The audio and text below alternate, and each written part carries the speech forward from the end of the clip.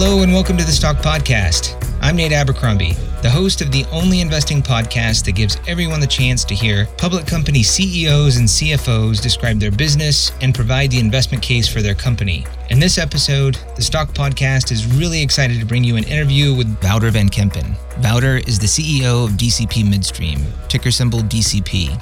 DCP is an MLP, or Master Limited Partnership, that provides midstream services to the oil and gas industry. DCP is the largest processor of natural gas in the US, and admittedly, I wasn't fully aware of just how significant DCP is in terms of the critical nature of its asset portfolio and the services it provides to the oil and gas industry. You'll hear more about this from Wouter, but DCP touches around 10% of all the natural gas that's produced in the lower 48, which is really amazing on both an absolute and relative basis. While it's an honor to have such an important midstream player on the podcast, I'm equally, if not more honored to have this particular CEO on the program. Just a little bit of background, I was the covering analyst for DCP at the firm I used to work for. I had the chance to meet with Wouter on multiple occasions, and I have an enormous amount of respect for this guy. In my opinion, he's an A-plus chief executive. He's super intelligent, he's a CEO with vision, and he's someone who's extremely disciplined in terms of how he invests shareholder capital. And he thinks about the business like an owner should. Wouter isn't interested in growth for growth's sake, and he is truly committed in delivering on the inherent promise between the company and its shareholders. Full disclosure, I do own shares in DCP Midstream, so please don't mistake my admiration for Wouter as a business leader for anything more than that. But that being said, I think this interview really underscores the value in DCP's common equity. Let's touch very quickly on the financials and then we'll get to the interview. DCP has a market cap of around $4.6 billion, and as of 3Q18, about $200 million of cash on the balance sheet. Total debt equates to about $5.1 billion, which puts the total enterprise value at $10.6 billion. DCP pays a $3.12 dividend per share, which results in a distribution or dividend yield of 9.6%. About 50% of Wall Street analysts have a buy rating on DCP with an average price target of about $45 per unit. Again, remember, we're talking about an MLP. So in MLP parlance, shares are units. But that $45 price target equates to about 37% upside from here. And that's ignoring the 9.6% yield you get from receiving distributions. So without further ado, let's get to the interview with DCP Midstream's Chief Executive Officer. Wouter, thank you very much for coming onto the podcast. It's a pleasure being here and having the opportunity to speak with you. So thanks a ton. No, you're welcome. I'm looking forward to it. My first podcast ever. Excited. So can we talk about your background first, just where you came from? That's actually a question that I've always wanted to ask you, is where you came from and what brought you to the United States? Yeah, that's kind of funny. Because you and I in your prior life obviously have had many, many meetings together. So why not dive a little deeper? So I'm from the Netherlands originally, so that's a funny accent. It's definitely not a Denver, Colorado accent where DCP is headquartered and where I'm living now. So I actually started my career in the Netherlands after I got my master's degree in economics. I started with General Electric. So GE at that time had its largest offshore outside the US investments were in the Netherlands, which used to be the plastics business that they don't own anymore. They divested that in the early 2000s. But that's where I started the financial management program over there, and then moved with GE from the Netherlands to London, to Belgium, to Massachusetts, to Singapore, to Connecticut. So that was the first 10, 11 years of the career. And then moved over from General Electric to Duke Energy and to Charlotte, North Carolina. So I went down south. Was with Duke Energy for 7 years and then came to DCP Midstream August 1st, 2010. So I'm here now 8 years and change. It's a fantastic company, a lot of fun. It's been an interesting ride. I don't know if we counted, probably 6 crude cycles, 5 NGL cycles, a number of gas cycles. So it's been a lot of fun. Yeah. And when you came to DCP, did you move directly to Denver? Yeah, I moved directly to Denver. With my family, we came from Charlotte over here to Denver. And I started over here at DCP running the Mid-Continent business, and I was in charge of strategy and mergers and acquisitions for the company. And then fairly quickly, the portfolio got expanded. The last role was the Chief Operating Officer, which basically was everything, all the regions, all the business units, all the corporate functions were reporting to me. And then I became the CEO on January 1st, 2013. So that's almost coming up to 6 years. Yeah. That's pretty crazy as well. Yeah. And so Duke, then to DCP, could you maybe just start out? I mean, I would like to hear about the background of the history of DCP, but the initials DCP stand for. So here's an interesting one. So I did this actually in this same room. We're sitting here in our boardroom, and this is where pretty often I do lunches or things with just a group of people that work for us. Random, take 15 people in a room, spend an hour together and talk about business, get their thoughts on how things are going, what goes well, what doesn't go well. And I was sitting here actually, and it's probably 4 or 5 months ago, and I asked that same question to someone. I said, how many of you know what DCP stands for? Because it was a pretty young crowd was sitting in the room here. And the funny thing is that most people didn't know anymore. And, that's probably a good thing because the D stands for Duke Energy, the C and the P stands for ConocoPhillips. Neither of those companies is involved in this joint venture anymore. So we've seen a lot of different ownership of this joint venture.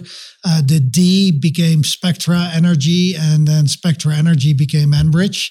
So the D is now an E, if you think about it, and the C and the P is now Phillips 66. So most people don't know anymore what the D, the C, and the P stand for, and I think that's probably a good thing because, yes, we have two controlling shareholders between Phillips 66 and Enbridge, but at the same time, we are a large publicly traded entity and, not kind of going back all the time to what was this is probably a good thing. And I think if you go and think about the history of this company, it goes back 80 plus years.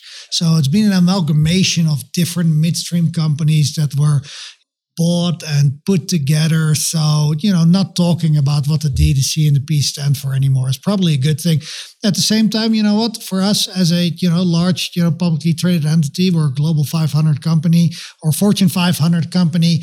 It is still really, really good, I think, especially for investors to know that you do have, a decent sized public float, but you also have two large companies that together have over $150 billion of market cap that have a controlling stake in these entities. And I think that can be very beneficial. Yeah. Have you ever thought about rebranding? No, not really. I think DCP in this industry is a household name. Everybody knows DCP. We kind of did a minor rebrand. If you think about it, if you go back to December 31st, 2016, our ticker symbol at that time was DPM, and the publicly traded entity was called DCP Midstream Partners, and the general partner that was sitting on top of it was named DCP Midstream. We changed our ticker symbol to DCP on January 1st, 2017, and the company is now named DCP Midstream, and the partners is really gone. And we did that because we had a lot of assets sitting in that private entity, that controlling entity, and we bought all of those with the publicly traded entity. And at that time, there was really no reason to have two names, DCP Midstream and DCP Midstream Partners. So we renamed everything DCP Midstream. We changed the ticker symbol to something that makes more sense, DCP. So that's probably the rebrand. I don't think we would ever do anything different than like DCP. As I said earlier, it's a household name. Yeah. Everybody knows it in the industry. So why change it? And, where we started this thing, most people literally don't know anymore what the D, the C, and the P stand for. Yeah. Now, even my wife knows what DCP is, and she's an engineer. So I think she's worked on some of your projects, the construction component of the projects. So she, for the longest time, she's like, oh yeah, DCP, that rings a bell. And so anyway. Good. I hope she controls the investment portfolio in the house and she's the one buying the stock. She's not. And, based on my performance this month. Maybe she should. So I would like to hear just a little bit more about what it is that DCP does. I mean, you're a midstream company. You're the largest processor of natural gas in the United States, even North America, maybe even. Yeah, we always kind of look at it in the lower 48. I never really looked at the Canadian side of the house, but you're probably right. Yeah. So could you just tell me if you gave somebody a primer on what DCP, like the highlights of DCP, what highlights would you focus on? Well, I think a couple of things. I think a lot of people, first of all, it's important to understand what does a midstream company really do? I'm like, people understand what producers do. People tend to understand what people downstream do, refiners. What does a midstream do? A midstream company do? Well, we're sitting right in the middle. As the name kind of talks about it. But the easiest way to say it, that we're sitting really in the middle between energy production on the one side and then energy consumption on the other side. So everything that needs to be done after you take natural gas or crude out of the ground, by transporting it, by separating the methane, and the methane is the gas that everybody burns in their stove and that everybody kind of knows natural gas to do. There's impurities in there, different pieces in there, NGLs, which are natural gas liquids. You need to separate those. So that is really what we're doing from a gas processing point of view. So we take the gas at the wellhead after a producer has drilled a hole and they're starting to pump oil or natural gas. We transport that natural gas to one of our gas processing facilities that we have. And we got 60 different gas processing plants throughout the country. In that gas processing plant, what we do is we separate the residue gas from the natural gas liquids, the NGLs. The natural gas gets shipped one way via pipelines to end markets, and the NGLs tend to get shipped in a raw make format to the end markets, which tend to be at the US Gulf Coast. And at the US Gulf Coast, what happens there? You take the NGLs and you separate them via a process called fractionation into ethane, butane, isobutane, the individual components, and those then get shipped, transported to chemical companies, to refineries and end users, or export markets now a lot as well. So that's kind of what we're doing. We're the largest NGL producer in the country as well. We have 60,000 miles of pipe, so we got a lot of different pipelines. We operate in 16 different states, 2,700 people on the team that work with us. And we're a really integral part of everyday's life for every single person. We probably have about 10% or so of the overall natural gas that comes out of the ground in the lower 48 goes through one of our processing plants. So 10%. If you think about, hey, if all 2,700 of our folks stop working for a day, it's probably not a great outcome. So we're really a big part of the overall energy infrastructure here in the lower 48 in the United States. Yeah. And which basins would you consider core, or which basins would you highlight for investors who may have an idea as to where oil and gas is coming from currently, but they don't know which basins are core, or which basins are really critical to DCP's operations? Yeah. So we take the company and we separate the company, or we have two major business units in the company. We have our gathering and processing business. That probably makes up a little over 50% of our overall earnings. And then we have the marketing and logistics business, which makes up a little bit below. The gathering and processing, I just explained what it is. And where we have all of those gas processing plants are really places like the DJ Basin here in Colorado, the Permian Basin, so West Texas and Southeast New Mexico, the Mid-Continent, so it tends to be Oklahoma and Kansas, and then the Eagle Ford towards the south. On the U.S. Gulf Coast, and we have some offshore business. We have an East Texas business as well. So those are the gathering and processing segments. The logistics and the marketing segment is long-haul pipelines, so NGL pipelines that go from each of these basins that I described, and they take the NGLs via large diameter pipelines into the market centers on the U.S. Gulf Coast. That could be Mont Belvieu or Sweeney or Corpus. So those are really kind of the two major segments and the pieces within the business. And then what we've been doing as a company, we've been adding, especially in the logistics business, we've been adding a bunch of different segments to that. So the NGL pipelines, really, we started building that over the last, call it 6, 7, 8 years or so.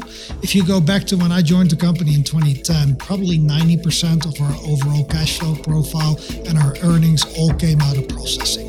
Today, as I described, it's much more 50-50. If you'd like to continue listening to this interview, you'll need to become a member. To become a member, just visit thestockpodcast.com. Members have access to all full-length episodes, and depending on the membership that you purchase, you can even have access to the transcripts. So just go to the website, thestockpodcast.com, and click membership at the top. Also, if you really enjoyed the music, you should check out Danheim. That's Danheim. Mike at Danheim gave me permission to use the music for the podcast, and so a huge thanks to Danheim. And with that, take care and good luck with your portfolio.